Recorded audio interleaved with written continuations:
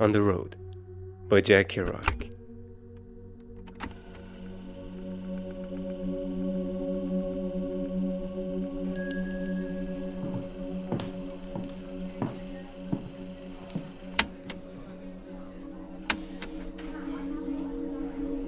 The only people for me are the mad ones. The ones who are mad to live, mad to talk, mad to be saved, desirous of everything at the same time. The ones who never yawn or say a commonplace thing, but burn like fabulous yellow Roman candles, exploding like the spiders across the stars.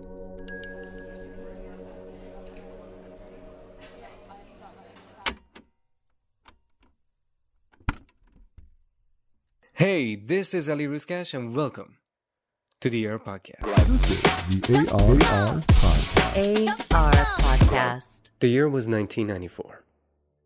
The grunge style had completely taken over the American fashion world, a style derived from clothes worn by Seattle rock musicians. Grunge was an assortment of jackets, vests, sweaters, skirts, scarves, and footwear that resemble hiking boots. Marc Jacobs and Gianni Versace had developed a grunge collection. Giorgio Armani had just figured out ways to tailor the grunge style to the taste of both men and women. And Yves Saint Laurent had recently found out that using real fur was an invitation for passionate protests from animal rights activists. Meanwhile, an 18-year-old graphic designer called Nima Behnoud had arrived in the US and had a lot to look forward to. He understood the differences right off the bat and knew the challenges ahead. Computers had revolutionized the graphic design, and along with the challenge of a new language, he had a lot of catching up to do. You got to remember, at the time that I left Iran, it wasn't like right now.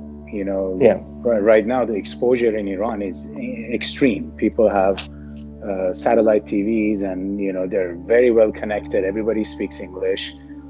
They don't have that much problem. But at the time that I left, I was about 17, 18 years old, and it was a huge step. So we had to learn English and adapt to the new culture and all of that. Right now, when I see somebody who just came from Iran, they can speak English fluently. The generation changed for better, I should say. They're very smart. They speak English fluently, and that's a wonderful thing. But at our time, which is pre-internet time, I think things were really different. So we had to adapt. Nima was still attending college when he first understood the impact of the Iranian culture on the people of other countries.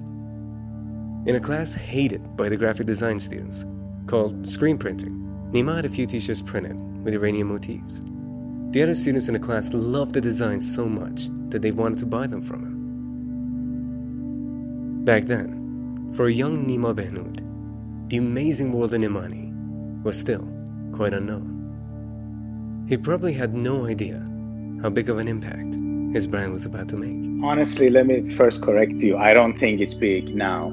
It's a work in progress. It's a project that we're putting a lot of efforts to it. But I never thought about it that way. I never thought that I would actually manage a brand in a way. I was just a simple artist and a graphic designer at best. And having to manage a fashion brand is a different thing. It comes from a business mindset. I didn't have that. I slowly developed that, especially in the city of New York. I didn't think about it like that at all. I should say New York played a major role in that. That's why I added NY for the city of New York to my first name and made the name of the brand, because it was only possible when I was in New York to bring all of those dreams into somewhat of a reality. Prior to that, I was in California for a few years before I arrived in New York.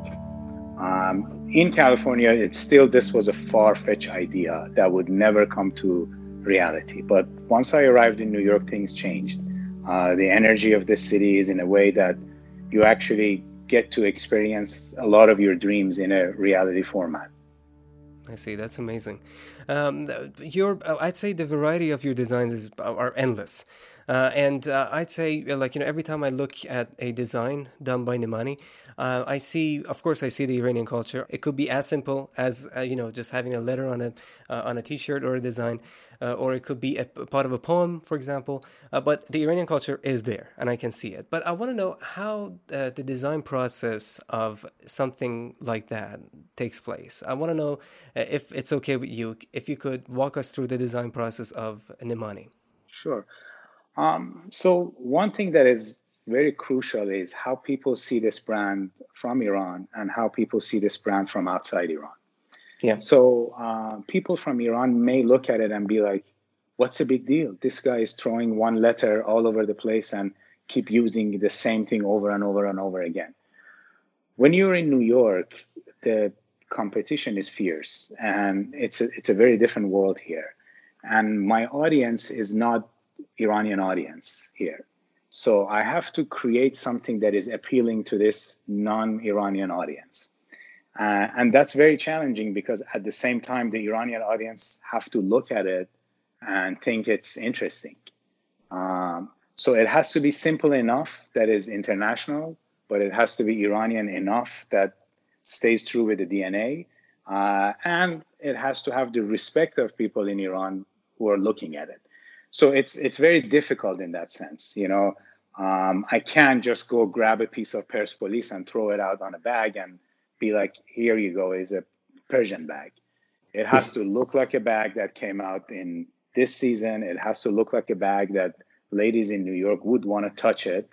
The colors need to match the color forecasting of any fashion forecasting out there. All of the elements need to be there. I mean, I stay true to the DNA. I want it to be Persian. I want it to be Iranian, but I can't create something that in the framework of fashion, it doesn't make sense. So a lot of people ask me, why don't you guys make jewelry with a different letter? Go through the alphabet, use all of them. It's not about that. It's about finding the right aesthetic in one letter that works because it's the most international looking letter. And then you start expanding upon that letter. So it's not that we are incapable of grabbing onto another letter, and we're just not even a custom jewelry brand here that goes and makes people's first names into pendants and things like that. It's just, the brand has to look good in front of very, very critical eyes in New York City, which is the most critical out of all the places in the world. Is that why you've used the letter that is right behind you? And it's the 31st letter of the Iranian alphabet, and it's He, if I want to be more specific. Is that the reason you're using that letter so much? Yeah, I mean, honestly, I can philosophize this for you until the cows come home. But the truth of the matter is this letter looks good. And that's all there is to it. It looks great. It sits everywhere correctly. It doesn't look like, let's say, Arabic alphabet. Not that anything is wrong with Arabic alphabet, but people don't associate it with a Persian or Arabic alphabet. They look at it and I have clients here that they think it's a head of a snake. Somebody thinks it's a face of an owl. There's a positive, negative space, which makes any design interesting. It's a cool thing. People connect to it, and therefore we use it. I see. Do you think, I've seen, of course, your designs, and I've seen calligraphy. Basically, it's an ever-present motif inside your designs. I want to know, do you think you could ever, change, I'd say, focus a little bit and go from calligraphy to something completely different still in the Iranian culture and make that into something as big as calligraphy that is right now, basically the motive of your designs? That's exactly what we did, exactly as you said. Right after, from 2005, for about 4 or 5 years, we were a T-shirt brand only. Yeah.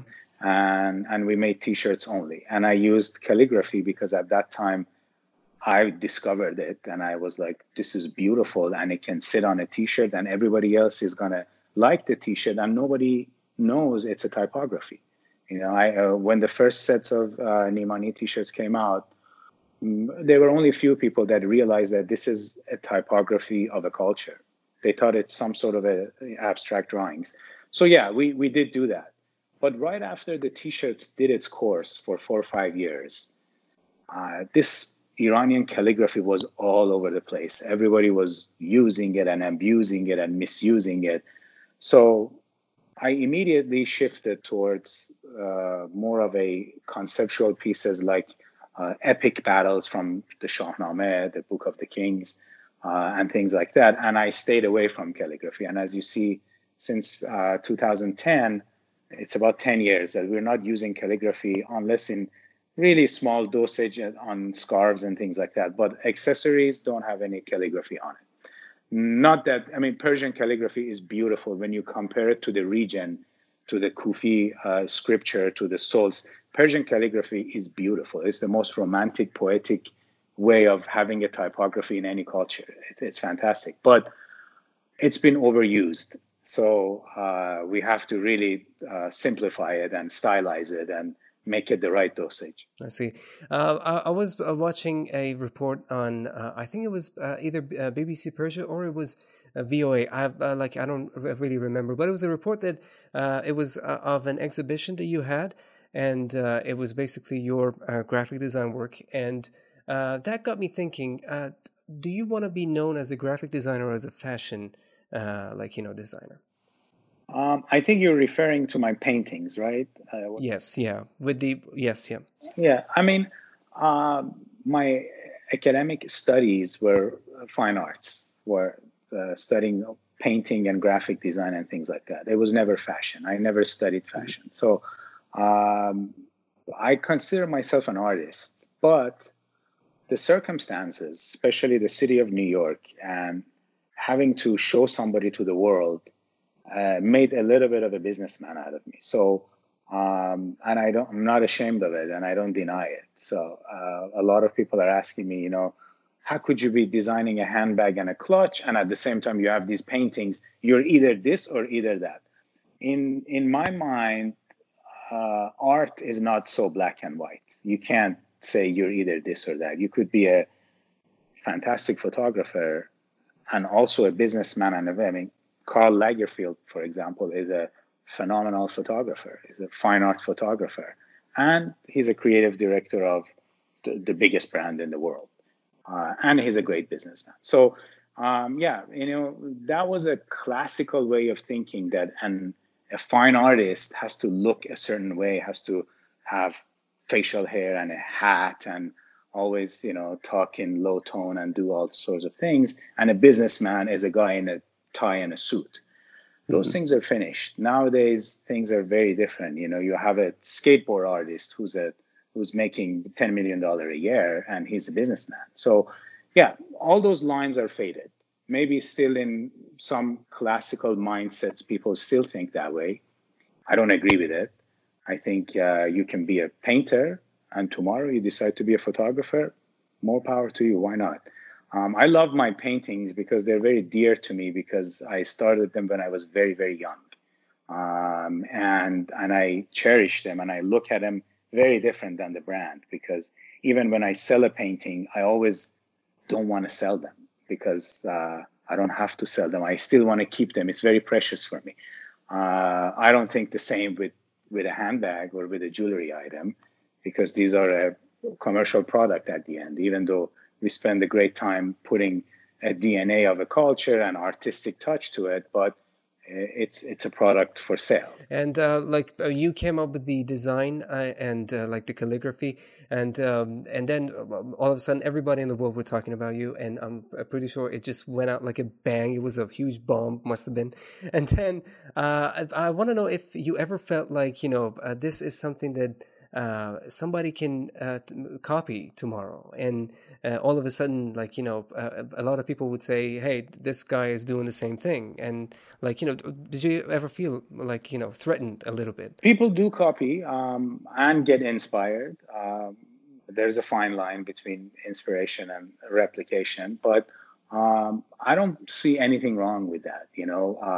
People can. I'm actually happy if a person in Iran who's a designer decides to replicate something that I made rather than replicating Louis Vuitton or Fendi.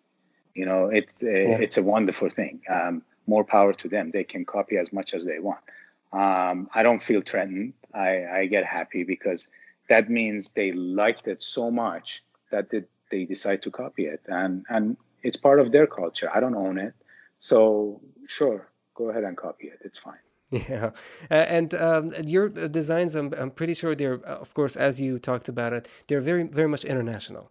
Like I've seen people of other countries talk about it, and everybody, it's just like the letter "he" right behind you. It's very nice and pleasing to look at. But at the same time, it was crazy. Just like a couple of days ago, my wife was on Instagram and she was checking some of the pictures on Nimani, and she basically stumbled upon this picture of I think it was a person. Was a handbag that had the letter "hey" on top of it, and it was for her. It was really really pleasing to look at, and she was like, "I need this. I want this in my life." Basically, you have to get it for her. Yeah, I think I should. Yeah, yeah, definitely. But it just tells me that this what you're doing is very much international. We really really try hard to make it international, and it's very easy not to make it international. At some points when Nimani was starting, I got carried away and I put pictures of my favorite classical politicians and poets and whatnot on the t-shirt. Sure, it was just for my own self to make me feel good, but people didn't connect to that. My international clients didn't like it. Not that they didn't like it, they didn't understand it. So it's a tricky thing. There is a lot of things out there in Iranian culture that I would love to use because I like them and I connect to them. But that doesn't necessarily mean that my audience is going to connect to it.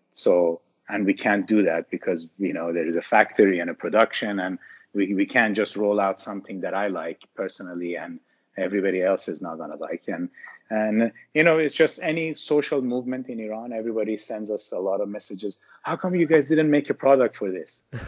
Even if I want to do that, we can't do that. There is a factory. There is a line of, assembly, and we can't just move on with all the social or political up and downs of the world. This is just like any other fashion brand. I understand. And you did talk about some of the designs that back then maybe you thought it was pretty nice, but now you're saying, why did I even do that? Like, do you have any other designs in your head that, when you started designing, you were like, oh, this is going to be the greatest thing ever, but then now you're like, this was pretty bad.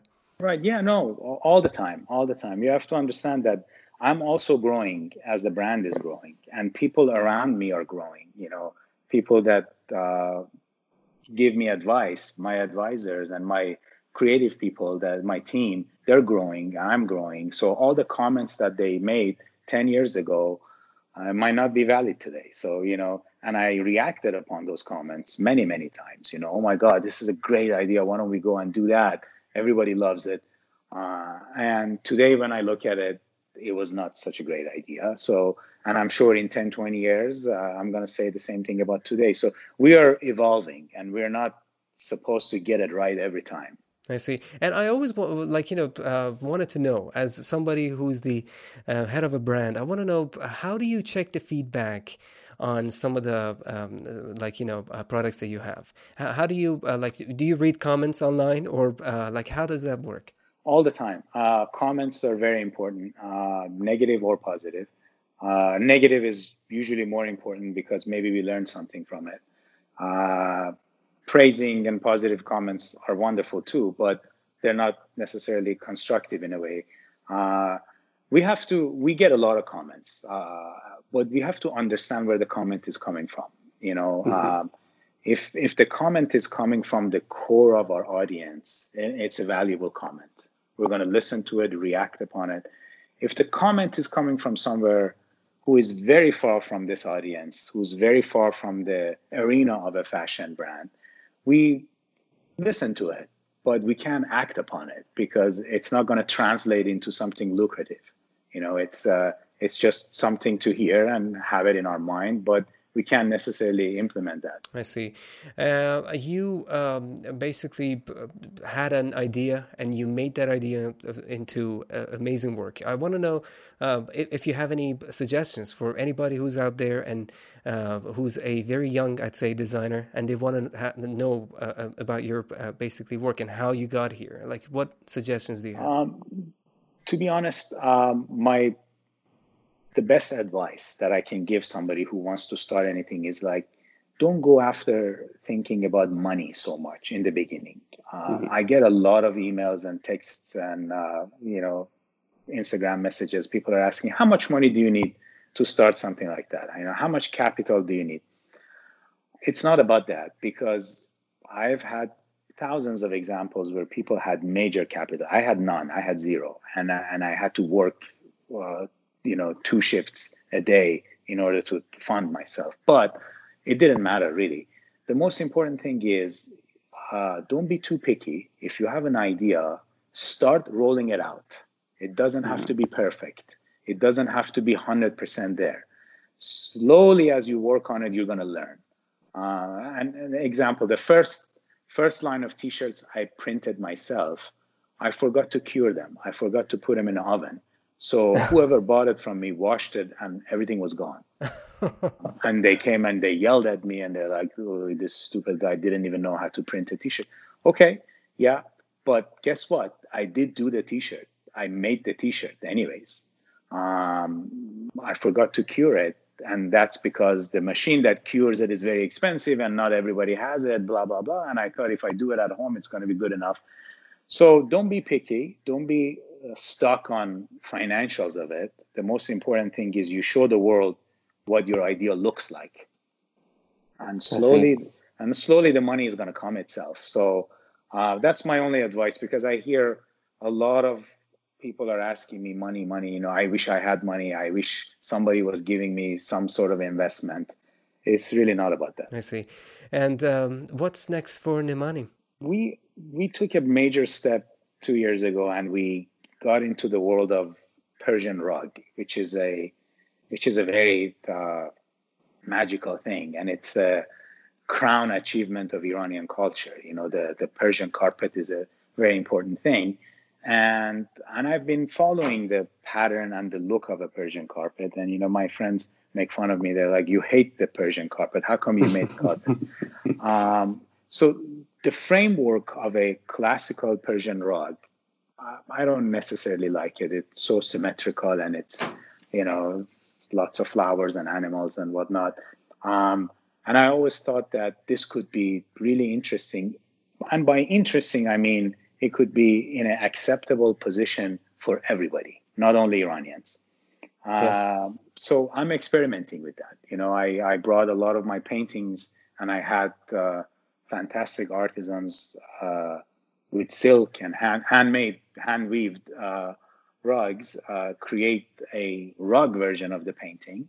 And they look fantastic. And I'm still experimenting with it, but it's very interesting because it's a big item. It's the largest item we've had. And we are tapping into a very, very different audience. And I'm learning a lot about this audience, what they like, what they don't like. It's fascinating. And the more I get involved in it, I understand the beauty of that classical Persian carpet that I never liked too. Yeah. I understand. I mean, I still think it's about 80% craftsmanship and 20% creativity, but I understand it. I know where it comes from, and I appreciate it. Yeah, and knowing you and the path that you've taken, I'm pretty sure whatever you think of, it's going to be amazing. So I'm going to be looking forward to it. Not always like that, but we like to think that way. Yeah, it is. So thank you so much, Nima. It was amazing to know that I was going to talk to you, and I've been looking forward to this. You have no idea since when, yeah. And it's crazy, basically, to be able to talk to you like this. And thank you so much for the time. You're welcome. I hope that it's helpful for your audience, and they get something useful out of it. Of course they will. Thank you so much.